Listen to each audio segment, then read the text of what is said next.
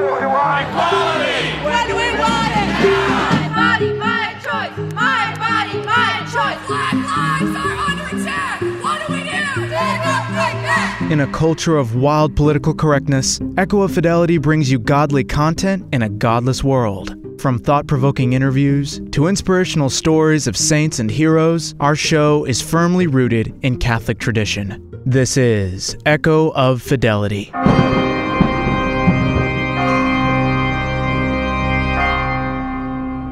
Our dear friend, the Pachamama Slayer, Alexander Chiguel is here in the United States, and of course we had to invite him to come and speak because his reputation precedes him. And I think most of you have met him already, if not the last time when he was here about 2 years ago, certainly tonight. And just say a few things about him first. It's important to know that, first of all, he's a noble.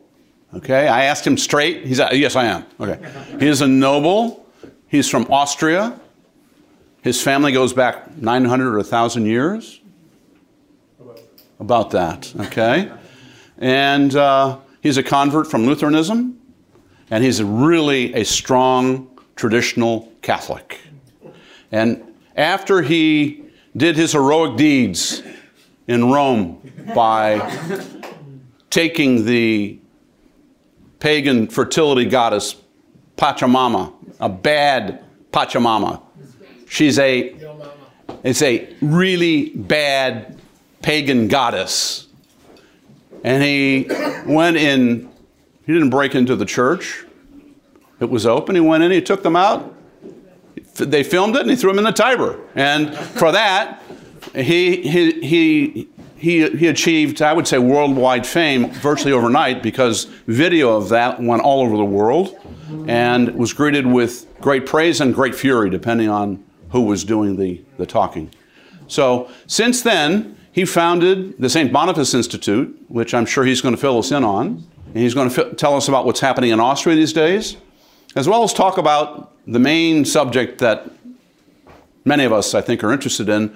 Where will the German bishops' scandal lead? Please join me in welcoming Alexander Chiguel.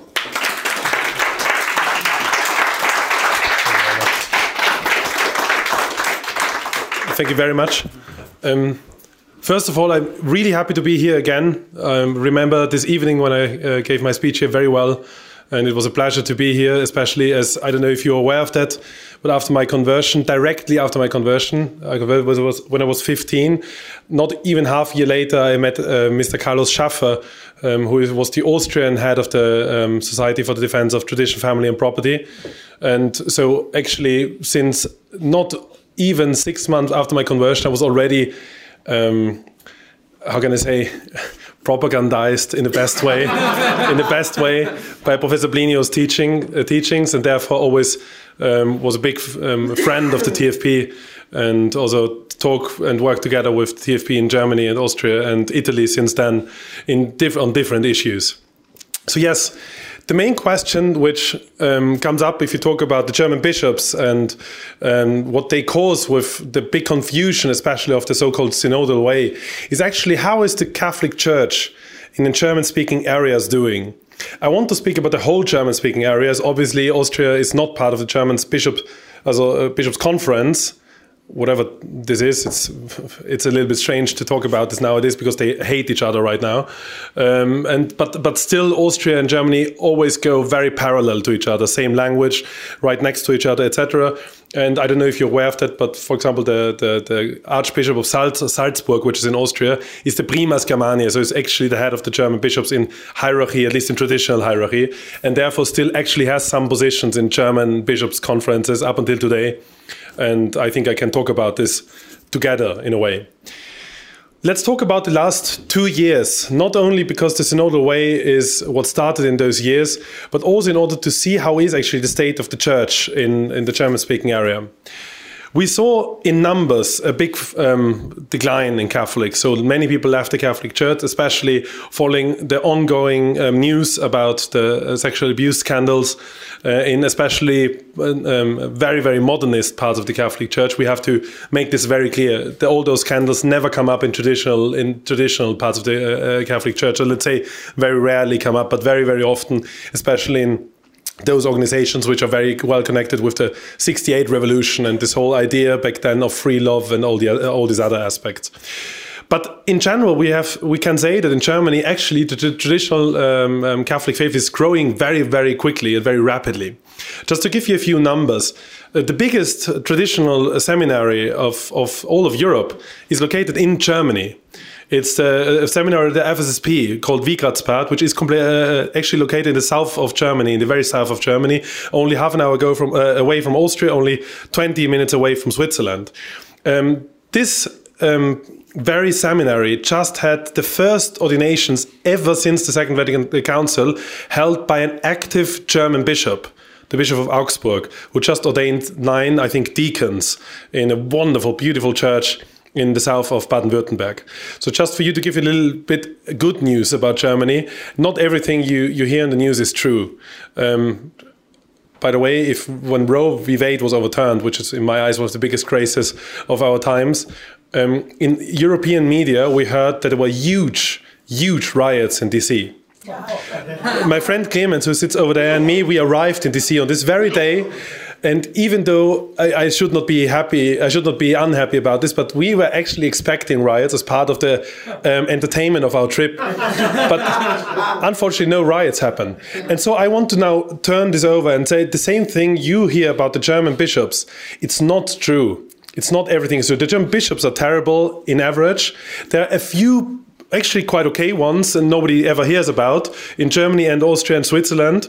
And in general, the German Catholic Church is going through a purification process right now in Germany, as it does here in the United States. Maybe a little bit slower in Germany than here, but it does. Let me give you a few good news first, because I'm talking about bad things, I think the whole evening and with everyone I meet here, because unfortunately, living in a constant, in a world where you are constantly reminded of original sin brings this with it. I want to say that in Germany right now, after Traditionscustodes, Germany was the only country in Europe where in no diocese the traditional mass was in any form harmed after Traditionscustodes. I don't know if you're aware of this, but in Austria it was harmed, in the Netherlands very heavily, in France, as you know, very heavily. In France, even up to a point where in certain dioceses was completely suppressed. In Germany, nothing happened. And so now the question comes, why is this in Germany? First of all, what you have to understand is Germany is not a very centralized state. So it's a very decentralized state. Not as decentralized as the United States, but it is very decentralized, especially for Western European standards, where you have France, which has only one center, it's Paris, and you have Spain, where there's only, two centers, it's Barcelona a little bit, and especially Madrid, and Italy, where everything is in Rome and things like this. That's not the case in Germany. In Germany, the big capitals are not actually very big. So Berlin has 4 million inhabitants. Also, Vienna already has 2 million inhabitants. Paris, compare this, in the Isle of Paris, nearly 20 million people live. So just to compare this a little bit. So how can we see that this is connected to what I'm talking today about the Catholics? The interesting aspect is if you learn about Catholics in German, you always hear the centralized aspects. You learn about the Catholic synod, so the German synodal way, as they call it, and you hear about all the terrible things they are doing there. But what you don't see from the outside is that the only people talking there, meeting themselves there, are obviously the leftist bishops and a handful of representatives of Catholic organizations which do not have any members anymore. So this is what you have to understand. If you go to Germany and you go to a normal Catholic parish, and say not a leftist parish, but let's say a good Novus Ordo parish, not a traditional one, then you will normally find hardly anyone who is a member of one of those organizations which right now organizes another way. It's not a thing in Germany. So what you see there is a very interesting detail. It's more or less the big end of the very modern idea that you can organize the church as if it would be a modern company or an organization. you have all those different, we call it in German, Verbandskatholizismus. So it means being Catholic because you're part of an organization. And that's very, very bad. And it was actually created in the 19th century as a reaction to Bismarck telling the Germans that they are not allowed to do Catholic things anymore. And there was this cultural fight, cultural fight between the Catholics and the Protestants. And so the Catholics reacted by saying, well, okay, if I'm not allowed to do anything Catholic anymore, I now found an organization taking care of, students' needs. And they secretly actually do the Catholic formation. So that's what was the good origin of all of this. But this origin was only good in a time where this fight needed this answer. Afterwards, exactly this was perverted. So now all the Catholic organizations in Germany are actually one of the worst things you will find. They are the ones who organized this rainbow action. You all saw this, where priests and so-called priests and deacons and so-called deacons and lots of other people came out saying that they actually follow a sodomy lifestyle publicly, and they got blessings by certain also priests and unfortunately also some bishops. So what we see here is really the last big action of this completely dying aspect of Catholicism in Germany. Let's now look, in order to understand better how the real Catholic Church in Germany is doing. And I'm not saying real as it's not my judgment, obviously. I hope that also those bishops will obviously return to the faith back. And I hope that lots of those priests will find out that this was wrong, actually, what they said, and will also come back to the faith. But in general, we can say that the Catholic teaching is quite clear about all those aspects. And so I now want to talk about the Catholics who actually follow the Catholic teaching. In the last 2 years, we saw a massive fight against the Catholic Church under a different name. Under the so-called name of health, we were not allowed to go to Holy Mass anymore, not allowed to receive Holy Communion in a good ways on the tongue. We were not allowed to receive the last unction anymore. And many dioceses of Germany, by the way, officially the bishop said that the last unction is not allowed. By the way, in every of those dioceses, whenever the people needed it, there was always a priest there who handed it out still and who still, performed the last unction, you would say. So I don't, just for you to know, hardly anyone died without it, but still to know that this really happened. And we saw in the Catholic world, in the whole German-speaking area, something really, really beautiful coming up. To explain this a little bit more, I want to go a little bit back in history and explain what I think is the biggest advantage of being European, even in our times nowadays. And I talk to you not in a way that I say, well, I'm European, we are so much better than you, because I believe that the Americans actually play a very, very important role, and actually you could be way more European right now than we are. Look at you just overturned Roe v. Wade. We live in a country where in lots of states right now, while we speak, abortion is illegal, which is not the case in any country in Europe anymore, except Malta. Still, which is a little island, and they still have restrictive abortion law, and the Vatican and Liechtenstein. So 3 really small countries are the last, strongholds, and the rest is gone. Even Ireland is gone, as you know. So let's talk about the good aspects of being European. In Europe, we do not understand ourselves as individuals so much as rather as families. So if you go through Europe, what you will always find out, and I see this among traditional Catholics here in the United States as well, by the way, you always talk to people and you talk to him as a member of a certain family. So for example, in German, it's very impolite to speak to someone with the first name. If you meet someone, you always only address his last name. The same in American, so Mr. whatever, Mr. Smith or Mr. Chuguel or Mr. Noel and Mr. Bascom and so on. And you would only go to the name where this person was baptized with if you're really close friends. So if you're someone who can more or less be so much into the other person's family that you're allowed to use his baptism name. Obviously, in the recent decades, this changed through modernism quite a lot. So right now, you normally find out immediately if you talk to a leftist or a non-leftist, by the way he approaches you. If you says, hello, Alexander, more or less, or maybe doesn't know my name, but in German, there's a word you use for the official way to address someone and for the non-official way to address something, then you immediately know you talk with a leftist. But in general, the family structures are what really makes Europe big. I'll give you an example. Whenever we do anything in any traditional community in Europe, it's always done by families. It's never done by individuals. So normally you would have the different families of a parish organizing something.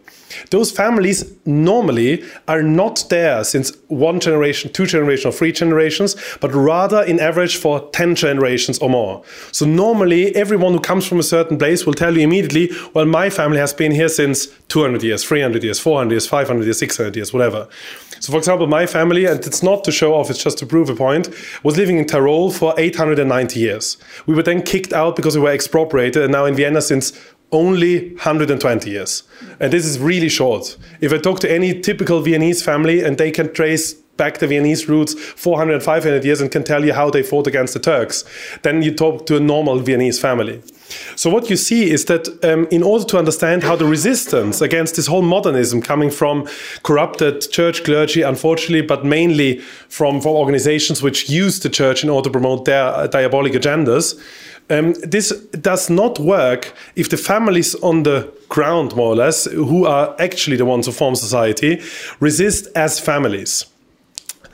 So what do I mean by this? I mean by this that what we saw in the last 2 years was that every family I know, every Catholic family I know, I'm not kidding by the way, every Catholic family I know was involved in organizing underground masses when it was completely forbidden, was involved in helping priests going to the sick and to the dying, was involved in helping little children getting baptized, etc. Every of those families. So whenever you hear about the Germans being totally insane, that's not completely wrong. But it does not reflect the life of the faithful Germans at all. Faithful Germany looks like this. When the Catholic tradition came back, especially after the being split up in the SSPX and FSSP, because the FSSP was SSPX back then, and then FSSP was the strongest traditional movement in Germany, and up until today it is. The Germans had altogether 20 priests in all of the German-speaking area, including Austria and Switzerland, who publicly celebrate the traditional Mass, being not in schism with Rome, but rather with totally normal, diocesan priests, so FSSP priests, whatever. 20 priests. Right now, we count altogether 480 priests.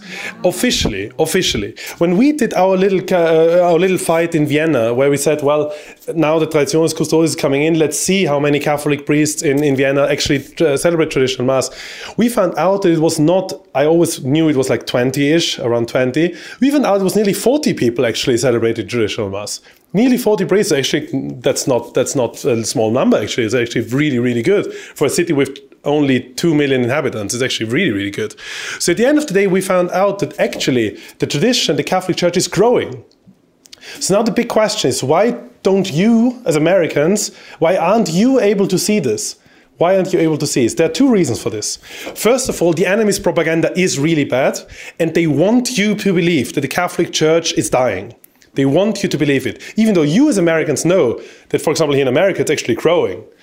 But they want you to believe that everything is dying. They want you to believe Europe is ruins with stupid child molesting priests, and those priests all have girlfriends or are homosexual. That's more or less what they want you to believe. They want you to believe that especially about the areas of Europe which once were in charge of actually defending the faith.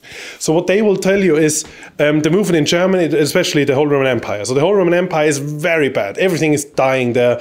You can go to those cities in order to visit them as a tourist, but don't expect anything coming out of those countries anymore. And they want you to believe that everyone goes insane, everyone is completely decadent, and everyone lives only a life of more or less modernist errors. The real life does not look like this. In general, we see a huge growth among tradition. We see a huge growth in vocations, by the way. So there are the 2 big seminaries of the German-speaking area. Is the traditional seminary of Wiegratzbad of the FSSP, and a non-traditional but quite conservative seminary of the Heiligenkreuz Cistercians next to Vienna. The Heiligenkreuz Cistercians are a monastery which is not traditional yet. All the young ones celebrate traditional Mass, by the way, which has 100 monks. 100 Cistercian monks. It's the biggest Western Cistercian abbey in the world. It's the biggest Western, and it's in the middle of the German-speaking area. It's next to Vienna, which is the former capital of the Holy Roman Empire.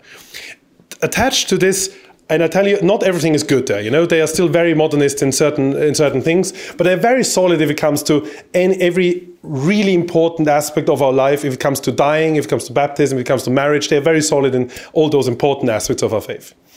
They attach to their monastery is a seminary, which is used by all the traditional bishops we still find in Germany and Austria or Switzerland. So especially the Bishop of Liechtenstein, I don't know if you know, the Bishop of Liechtenstein, Monsignor Haas, very famous in traditional circles, he sends, for example, all his seminarians there. The Bishop of Chur, Peter Sonda, he's no longer the Bishop of Chur, but he also sends his seminarians there. The Bishop of Salzburg sends also tons of his seminarians there. The Bishop of Regensburg sends some of his seminarians there. And every one of them is getting very solid, nothing compared to FSSP in Wiegertsbad, which actually run a really wonderful seminary, but quite solid Catholic teaching, and all of them get exposed to traditional Mass. All of them. There are tons of teachers, priest teachers, who celebrate traditional Mass. That's a part of German-speaking Catholicism you never hear of. You only hear about all the perverted bishops. You only hear about all the corruption. And so the next question, I already raised it, is why don't you hear of it? Because of money, mainly. Because, as you know, the United States is the biggest funder of the Catholic Church in the world. And, you know, the second biggest funder is Germany. And do you know why Germany is the second biggest funder? It's because in Germany there are a few dioceses which own a huge amount of real estate and companies and media concerns and farming land and so on. Namely, the Diocese of Munich and the Diocese of Cologne, especially those two, but also the other dioceses are rich. Why is it that they have so much money? First of all, we have to know that Cologne, being one of the oldest cities of the German-speaking world, I don't know if you know, but it was founded by the Romans already more than 2,000 years ago, and it was a city since 2,000 years. So it's a 2,000-year-old city, just imagine this. Because from the beginning, the Catholic Church played a very important role there. Cologne was always ruled by a bishop, by the Prince Archbishop of Cologne, who was always a cardinal, ruled by it. So he was actually the prince of this whole area. There was no one above him. And Cologne was one of the big cities which were able to actually elect the Holy Roman Emperor. So you see an old city which was always connected to the Catholic Church, and where the city itself was a Catholic city. So everything was owned always by the church there, like Salzburg as well. Munich is quite similar because Munich was officially not the Diocese of Munich, but the Diocese of Freising, which is also an independent territory in the Holy Roman Empire, having its own real estate and everything. So it's old money, more or less. And when Hitler found out that it is very, very difficult to get the Catholic Germans to leave their faith, to leave the church, etc., he placed a time bomb in the middle of the Holy Roman Empire, the former Holy Roman Empire. He said that from now on, in order to be part of the Catholic Church, you have to pay a tax based on your faith. This was introduced in Austria and in Germany and all the other parts which were back then part of the Third Reich. It was abolished in every other part except Germany and Austria. In Austria it was changed. So in Austria now the tax is collected not by the government but by the people who live, by the clerks of the church itself. But in Germany, up until today, the money, if you work a normal job, automatically one part of this normal job is taken away of you and is used as a tax. What happens is a very strange mixture between church and state you will find in Germany. And I, as a traditional Catholic, I'm not per se against the mixture of church and state. This could work very well. But suddenly you have a situation where the bishops are officially paid more or less by the government, in a way a normal representative of the government is paid.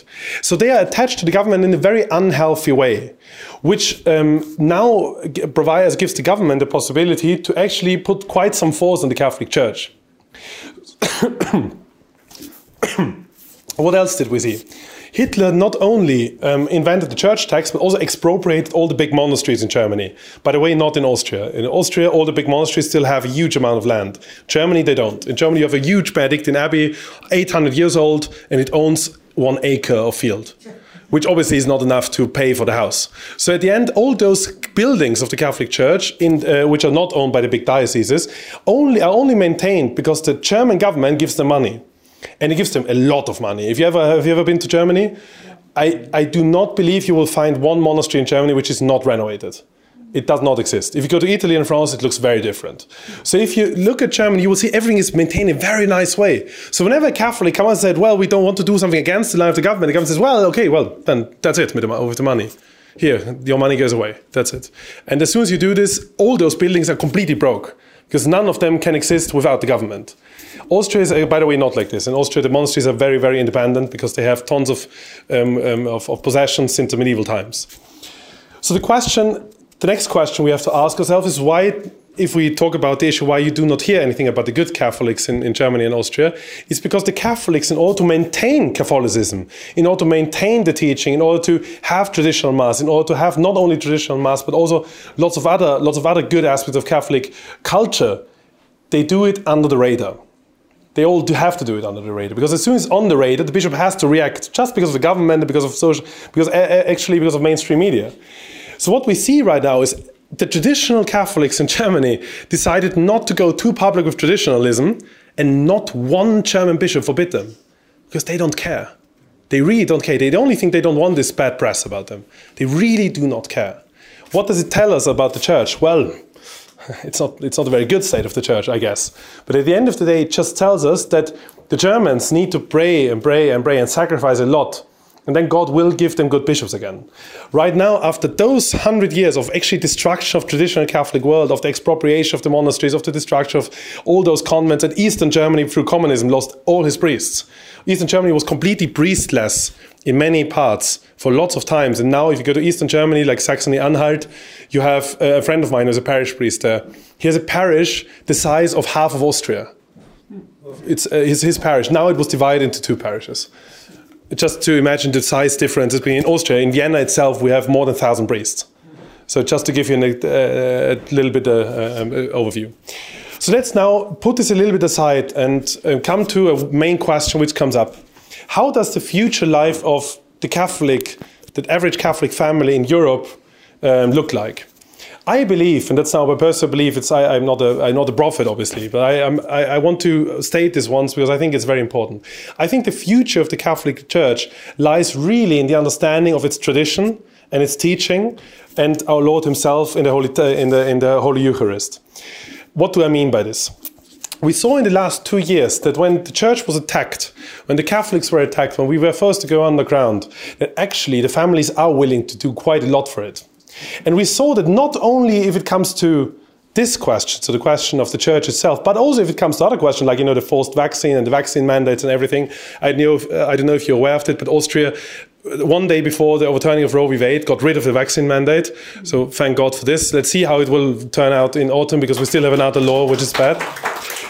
The interesting aspect, Austria also having the lowest number of vaccinated people in all of the Western world, we did quite a good resistance against this. The only reason why we got rid of this law was actually because tons of families decided to, as a family, resist this terror. As a family. So what did they do? They suddenly started to connect each other in a way that they can help each other finding jobs, finding good doctors, good physicians, finding a place where they can actually host events in the middle of lockdowns, because as you know, the first lockdown, obviously everyone was very cautious because we didn't know what happens. And also we were also very cautious, but from the second lockdown, obviously we had to host events somewhere, because if you don't see other people, you go mentally bankrupt in a way. So we organized this, and suddenly all those families worked together, and every family who managed to maintain actually a real family home, so a home which provides the place for more than 2 people, and also for the children, managed actually to reshape this in a way that we could hold all our events there. Never in my life did I experience a secret ball. And we Viennese, we love balls. I experienced now 3 secret balls even. Never in my life did I experience a secret Christkindlmarket, which is the pre-Christmas time markets in Vienna, very, very famous. I did now experience this. Never in my life did I experience a solemn high mass in a private apartment. I did experience this quite a few times, by the way. Never in my life did I experience that suddenly people were able to say, no, I'm not continuing helping this terrible regime, even if I risk my job. Just because the whole family supported them. It's the only reason why this worked. So interestingly, God gave us the possibility to prepare ourselves for the times ahead of us. How could the times ahead of us look like? First of all, now that the United States as the Supreme Court overturned Roe v. Wade, you will see now a huge fight about abortion in Europe popping up, because whatever happens here always influences Europe, and also the other way around, but especially from here to there. And you will see that abortion could be a major issue now in the next 2 years. I don't know if you're aware of that, but exactly 1 year before Roe v. Wade was overturned on the 24th, feast day of St. John the Baptist, of the year 2021, abortion, there was a vote in the European Parliament stating that abortion is from now on considered a human right in the European Union. So where you get rid of abortion, we unfortunately introduce it as a human right, so the European Union. This is obviously not hard law, it's soft law, so now the different member states have to implement this themselves. But this law says something very interesting. It says that whoever says that abortion is not a women's right or it's not healthcare, whatever, is actually considered a terrorist. It says this in the text. It says, because why? You have to follow the logic. Because abortion is part of women's rights. Which part of women's rights? Sexual and reproductive health and rights. That's what the United Nations calls them. Was decided in the 1980s, by the way, that this is the case. In the 1990s, they then said, well, every woman has certain rights. So that's now considered women's rights in general. And as women are, as we all know, humans, that's also a human right. Then nothing happened for 10 years. And then in the 2000s, for the first time, they said, well, if it's a human right, then we have to put it on a list of essential human rights. And since these times, you will find lots of WHO helping packages actually having abortive pills inside, or condoms or other contraceptives. And also, some of them also officially tools to perform an abortion. This already exists, as you know, for African countries especially, because, you know, the African population is growing so big. You always, as soon as you hear this, you can always hear Margaret Sanger in your ear telling you, kill them all, kill them all. So at the end of the day, what we see right now happening is that not only is abortion considered a human right, but the fight against abortion is considered terrorism. Let's follow this logic a little bit. If the fight against abortion is considered terrorism, what does happen with doctors who, because of their conscientious objections, do not want to perform an abortion? They are, actually, it's also named in the document, are accused of not providing the help they have to provide. There's a certain term for it in German, I don't know the English term right now. Therefore, be actually accountable for everything which can happen with the woman afterwards. So they can be fined, actually, or even lose the doctor's license if they do not at least help a woman get an abortion. It's quite insane, isn't it? But that's the modern logic. We now look at other aspects of European life right now, political life. We look at the LGBT movement. The LGBT movement is in an all-time high, obviously. We now just introduced all those transgender rights in the last 2 or 3 years. When I was in school, I didn't even know the term. And I just turned 29, so I'm only 29. It's 11 years ago when I'd left school. Nobody of us ever heard that you can change your sex or your gender, however you call it in their ideology. Nobody of us heard this. This was not a thing in Europe. Right now, 30% of every European school pupils in the age between 12 and 18 describe themselves as neither male nor female. In American high schools in California, the survey said even 50% say this. So just to give you an expression, you all know this problem, so we have them as well. Let's go to another place. You know, I don't know if you ever talked about this whole Chinese social credit system, but right now in Europe, they are implementing social credit systems right now while we talk. Bologna already implemented it. It's voluntarily, so you don't have to do it yet. And in Vienna, it's going to be introduced in September, in Munich as well, in other parts of Germany as well, in France as well, even in the UK, by the way, even though the UK is no longer part of the European Union. So what does this mean? This means that if we combine, and I only use now those two examples of LGBT and abortion movement, yes? Let's not talk about all the other terrible things like Islam and this whole anti-Catholic approach to religions in general, or the whole free speech issue in general. Let's only talk about those two because it's easier to explain. This means that in the future, you will not be able to do any pro-life fight anymore as long as you are part of this social credit system, because it's considered to be terroristic. Therefore, it's against the social credits, and therefore what happens will be exactly what happens right now in China. They would just take away your possibility to open a bank account, to go to school, to do certain jobs, and so on and so forth. So in the future, every fight we lead, and you will see it, will be an underground preparation and only an overground action. So what does this mean? Well, God is loving, so he loves us. I believe that he prepared the Europeans, like the Americans, but I now want to talk especially about the German-speaking people, in a very beautiful way for these terrible times ahead of us. He gave us, for the last 2 years, the possibility to practice actually what is the most important part of our life and how to organize it. God, the sacraments, the family, defending the priests, being there for the priests, etc. And he shows us something which is very interesting. Often we used to say in the last years, maybe not you, but at least in Germany and Austria that's the case, we always used to say, well, I would love to be a better Catholic, but my bishop is so bad. And yeah, the bishops are not very good, that's true. But at the end of the day, never one of the bishops is the reason why we don't live our faith. That's really not the case.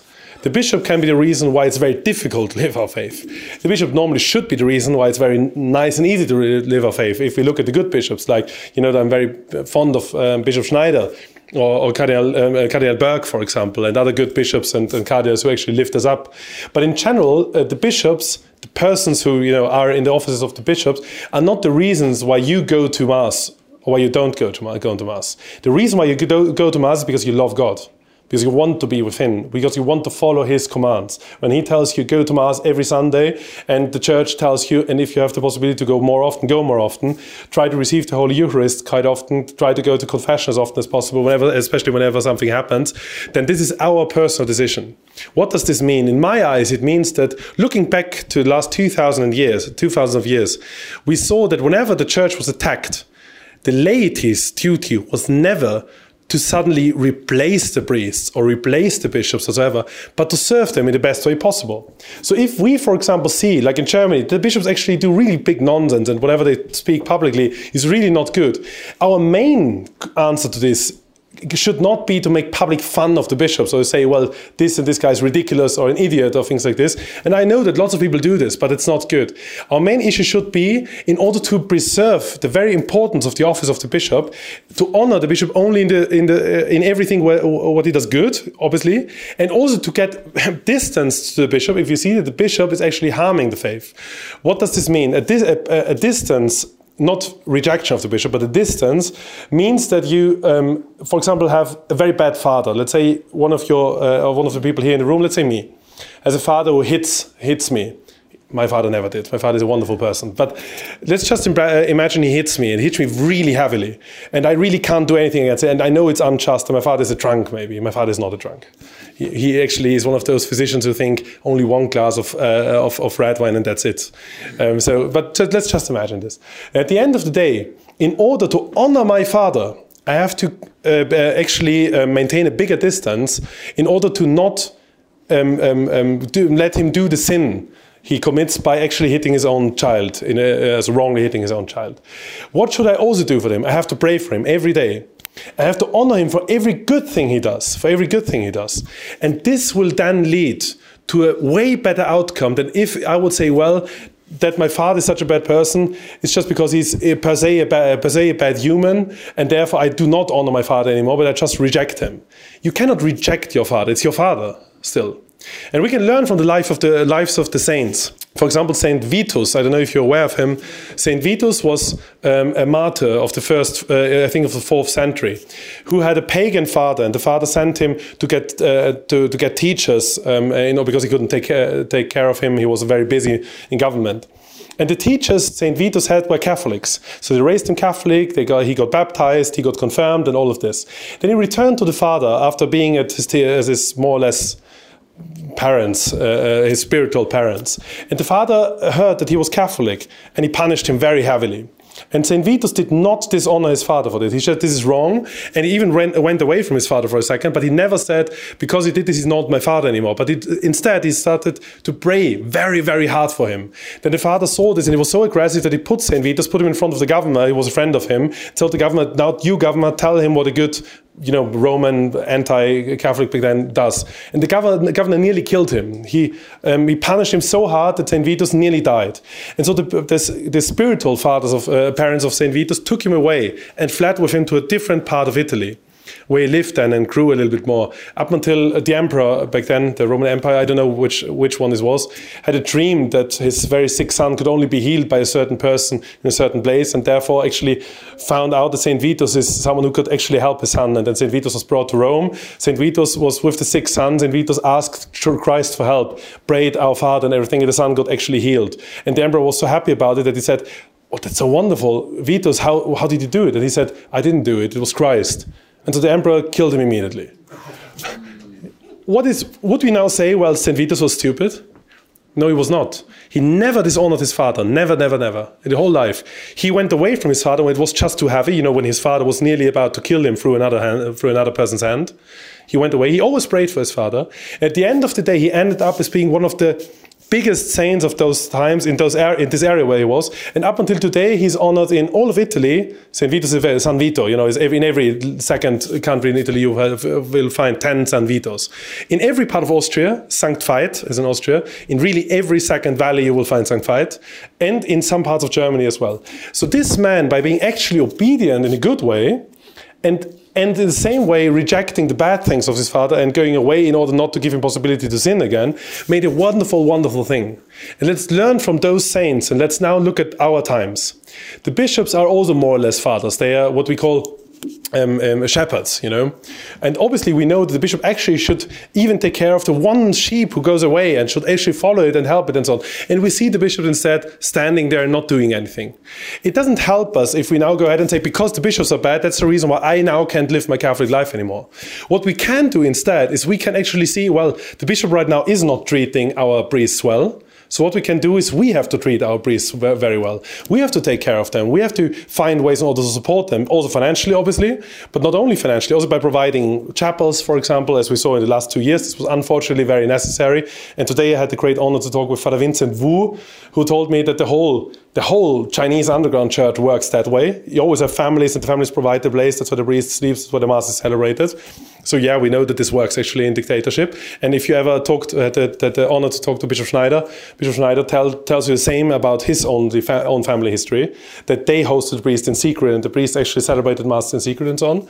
And I think if what our enemies want to achieve right now in Europe will happen, then the Germans and the Austrians are not people you should consider as being lost completely. They're really, really good families out there, and they organize this resistance. And they help organizing this resistance without making fun of the hierarchy, without being disobedient to the hierarchy as such, and especially without stopping to follow Christ. Because that's the most bad answer you could get. It's more or less the Protestant answer to the whole problem. So let's now try to put this a little bit in a nutshell. I know it might sound a little bit boring what I now said, because it's all those little details you might already know and you all experience them yourself. But let's now see what can we learn from this resistance of the past 2,000 years. In the past 2,000 years, whenever something happens, let's look at the Vendée fight. Let's look at the fight from the Tyrolians against Napoleonic troops in Tyrol 200 years ago. Let's look at the times of Christian suppression and the, how do you call it? Verfolgung, Christenverfolgung. I don't have the word right now, but if you try to persecution, thank you, Christian persecution in the first centuries, the answer to all of this was always strong families. That's the answer. The strong families are what actually helps this whole thing survive. The reason why this wonderful organization, we are here, and thank you very much for having me today as a speaker, the reason why this wonderful organization calls itself Tradition, Family, and Property is because this is exactly the what we should do right now. Tradition, what does it mean? Especially following the tradition of the Catholic Church. This also means really practically going to traditional mass. This also means practically following the traditional teaching of the Church. This also means maintaining your own good Catholic traditions, and not only Catholic as such, but also your own good family traditions is also very important. Then we come to the next step, family. That's how God wants us to live here on earth. He wants us to live in a family. And as you know, if you're a priest, for example, priests consider the other priests also as family. I don't know if you know about this, but that's the reason why the way they call each other. The head of an order is called father. and the others are the brothers and things like this. So you see that all is like a family. Everything is like a family. And then you have property. Just talking about the German situation, now I come back to why I explained to you why there's a difference between Austria and Germany right now. The reason why in Austria such a priestly seminary as Heiligenkreuz, even though, by the way, it's not perfect, but it's better than all the others, can exist is only because of private property. If the Austrian church would look like the German church, so that the monastery do not have any private property anymore, no monastery in Germany could do this. Because immediately every diocese, every government will tell them, well, no, you don't do it. We don't give you the money for it. And here as Americans, obviously you understand this very well, as the American church is more or less mainly funded by you, by the people who attend church. But that's not the case in Austria and Germany, as you know. It's old money and church tax right now. So it's forced from you, which is not good. It should be given freely, as you know. But that's a different discussion. So what we see is that actually those three aspects, following tradition, maintaining your family life and nourishing it and letting it grow. By the way, that's also very important in the whole Corona discussion. I know it's a huge question, if you're vaccinated or not, if you wear the mask or not, and so on. We should never get ourselves divided over this. Even if in our families we have people who hate us for not being whatever they want us to be, this should never get us divided. It's really, that's exactly what the enemy wants. The enemy wants you to hate your family. You should love your family. So just remind yourself of everything good this relative ever did to you and try to maintain a relationship based on the good things they did and not based on the bad things they did. And property. It's important for us as families to maintain our wealth and our property, not because we want to have the better ham on our bread or we want to have the better and bigger sausages than others have. That's not the reason why we maintain wealth. We maintain wealth in order for us to be independently and freely able to honor God. To maintain everything in a way that actually honors God. Beautiful, good, and true, as we know. So I think that this is actually quite an attractive answer, and I'll end my speech with this. But please be reminded, in Germany and Austria, this answer is known by many people. And if you ever come to Austria and Germany, never hesitate to write me a little email. I will talk just for a second about St. Boniface Institute at the end. And just whenever you visit any part of Austria especially, write me a little email and say, well, where's the local traditional community? Even if you don't find it online on the map anymore, believe me, it still exists. Every traditional community which they turned down, except maybe one or two little ones, all exist. Every one of them. And you all have the priests everywhere, and you can still go there and you will see they are very, very, very good priests and very, very good people. Thank you very much for your time. I hope it was not too boring. I will add something about St. Boniface Institute after this. But I hope I gave you a good impression of Austria and Germany right now.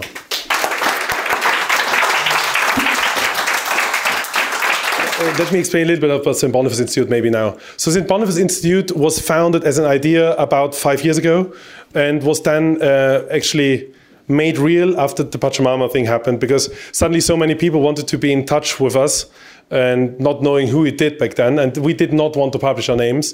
And then we had to publish our names when certain people started to tell others that they did it in order to harm the Pope, harm the papacy. It was one of the official reasons, or one of the guys who did not do it actually said that he did it. And then I, together with a priest, we had a very long talk about it, decided to go public with this. And as we did not want people to support us personally, because even though it's always nice to have money, that's not the whole purpose of such a thing, we decided to use this support in order to create a traditional organization, which actually had the idea of helping traditional groups to grow in a very active way. How are we doing this normally? So first we started by just visiting all the traditional groups in Europe. And you would not imagine this, but they are huge traditional groups. Have you ever heard of Swedish Catholic Traditionals? There's a youth group with more than 400 members there. Nobody knows this. It's huge. It's huge. It's really huge. Believe me, for Swedish things, it's huge. So, for example, we visited them. Or there's this huge group in Münster and one in Cologne right now. Clement's family actually, when his family is now involved in the Cologne traditional church, which did not exist more or less 20 years ago. It's completely new. And all those. So we visited them and organized conferences and speeches in order to get them a little bit more active. And our whole plan was always to get them away from the idea that they need a certain organization in order to fight for the truth. So we said you do not need a certain organization. You need people behind you forming a solid community. So you need especially your family. And then you need a good community of friends also around you. And the best aspect, it would be best if it's not only friends, but also their family supporting you. So the whole goal is normally finding who the people are who actually want to do something and encouraging them to do it not alone, but with their families. And that's actually turned out to be a quite good idea. And after the Corona destroyed this, we were very much active in Austria, organizing the whole underground church, more or less, where we thought we are the big heroes of Austria. At the end of the day, we turned out to be one of 1,000 groups doing this. So actually, Austria is still pretty good, it seems. And then we decided that it's very important, following actually Professor Blinius scriptures, which I read back then again with this friend of mine you also know, Mr. Vetter. And we found out that in order for the people to understand where everything comes from, we have to show them how revolution works. So what we did is we did a huge study on every big major issue we normally fight against. I mentioned a few of them already, and showed that every of these major issues actually follows the same ideas, the same rotten and very bad ideas. So then we gave a few speeches to the people and tried to encourage them to follow a little bit more their natural understanding of things and and what we call the sensus fidei, and it turned out that actually lots of people understand this. And this whole idea we had heard before, and I guess especially you gentlemen, you heard this a few times, I guess, well, you have to focus on one topic, don't you? Why are you doing pro-life work and this and this and this? And normally people ask you and say, well, focus on one of those topics.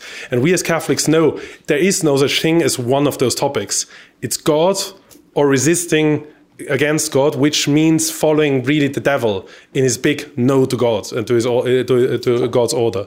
So at the end of the day, we try to nourish a little bit the understanding that the whole fight against the revolution must be really a counter-revolutionary fight in general. It cannot be only a fight against one of the aspects of revolution.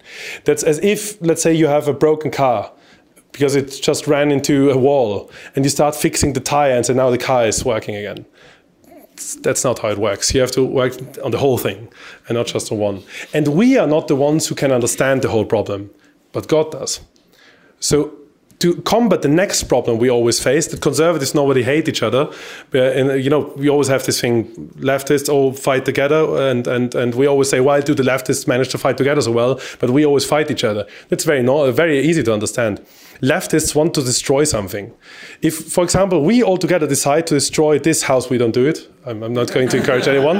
Then actually it would be very easy, wouldn't it be? Wise decision. Yeah, there's a sword behind you. I'm very careful here. So if we would decide to destroy a house like this, then and you all would be part of my team destroying it, I don't care what you actually do. Some of you would use a hammer, some of them would use this chair, some of them suddenly pull out their guns and shoot at the walls or whatever, and some of you maybe have a rocket launcher in this car and then destroys the whole thing. If we would decide to build up this house together, we would not manage to build even one wall if you would not have a very strict hierarchy among us. Without a hierarchy, it would be impossible to build such a house. Completely impossible. And the problem is, as long as conservative or so-called conservatives try to do anything without God, or trying to say, well, God is important, but not in political life, because that's where the Conservative Party is more important or whatever, then they immediately actually put their own ideas first. And so they can only fight each other. Whereas if they would say, well, God comes first, and let me please, God Almighty, be your tool in this fight. Suddenly God knows exactly how to use you. And suddenly one of you will lay the bricks and the other one will prepare, the wiring. And at the end of the day, suddenly a house actually stands here. And that's, I think, the biggest difference. And this is the whole goal of St. Boniface Institute, was never to become an organization which is important as a name. So it's not important to be member of St. Boniface Institute. That's the reason why we do not allow members. It's not important to be part of our group or something like this. It's also not important. It's just important to be reminded that we should do God's work on a daily basis when we get up until the moment we sleep. And as you know, if we sleep, we also do God's work, because we do not commit any sins sleeping normally. So that's quite good. So that's more or less what sums up St. Boniface Institute. And in last year, what happened was we were very politically active. So we saw that actually young men want to do something, and especially young men, and they need leaders. And so what we said is, when we can be the leaders, we are the leaders. So we just said, well, there's a huge fight against our personal freedom with the whole vaccine mandates, and especially the rules around the vaccine mandates. So we were very active in the fight against the vaccine mandates. I was giving a few speeches, etc. And we found out that this is not possible if we just lead the fight. So what we did 2 years ago in order to prepare our whole fight was we started the public rosary procession. We said that every second Wednesday back then, we do a rosary procession asking Our Lady for help, for intercession, and asking really God Almighty to lead us in this battle against evil. And we did this since now 2 years, even more than 2 years. It started on the 13th of May 2020. And after 1.5 years, this became viral in Europe and especially in Germany and Austria, but especially in Austria. And so in Austria right now, we have a public rosary in over 500 cities of Austria, Austria is not very big. It's really, really big. So more or less if you would... And it's really beautiful. Because what it makes is very interesting. I just said we want to be tools in the hands of our Lord. And if we use the rosary, that's actually when we follow Mary's example. Because we always pray this, and we always ask Mary for intercession all the time. And that makes it more easy to follow Mary's example. And Mary's example is a perfect yes to God. We cannot give the same perfect yes, we know this. But we can try to give it as good as possible. And that's what happens through the rosary. And the rosary actually is the reason, in my eyes, where all the good things which happened in the last 2 years happened. We have a huge group of priests right now, huge group of priests who decided it doesn't matter what happens, it doesn't matter how big the government will go down on them if they are not vaccinated. Now this is gone, thank God. I think we really have to thank God for it. I think he made this happen. A huge priest group, so it's about 200 priests already, only in the eastern Austrian region, which is very good. We talk about only a few million people, like 3 million people, and 200 priests for 3 million people is actually quite good. And so that's what we did, and we started a few networks. We're now working on a homeschooling support system so that people who want to get their children out of school because the schools are too perverted have the possibility to actually manage to do this. We started a networking system where people, if they need jobs or if they need good physicians, they can go there and so on. So that's more or less work of St. Barnabas Institute. Our work is nothing else than understanding that society is nothing which exists artificially. Our enemies, the devil, can never create society. It's impossible. Society is created by families. And family, and you know what family is. A family is the marriage between a man and a woman and their children. And then in a bigger way, all their descendants and all the relatives of them. Thank you, Mr. Shuguel. Please give him another hearty round of applause. Thank you for joining us on Echo of Fidelity. Visit our website at tfpstudentaction.org. God bless.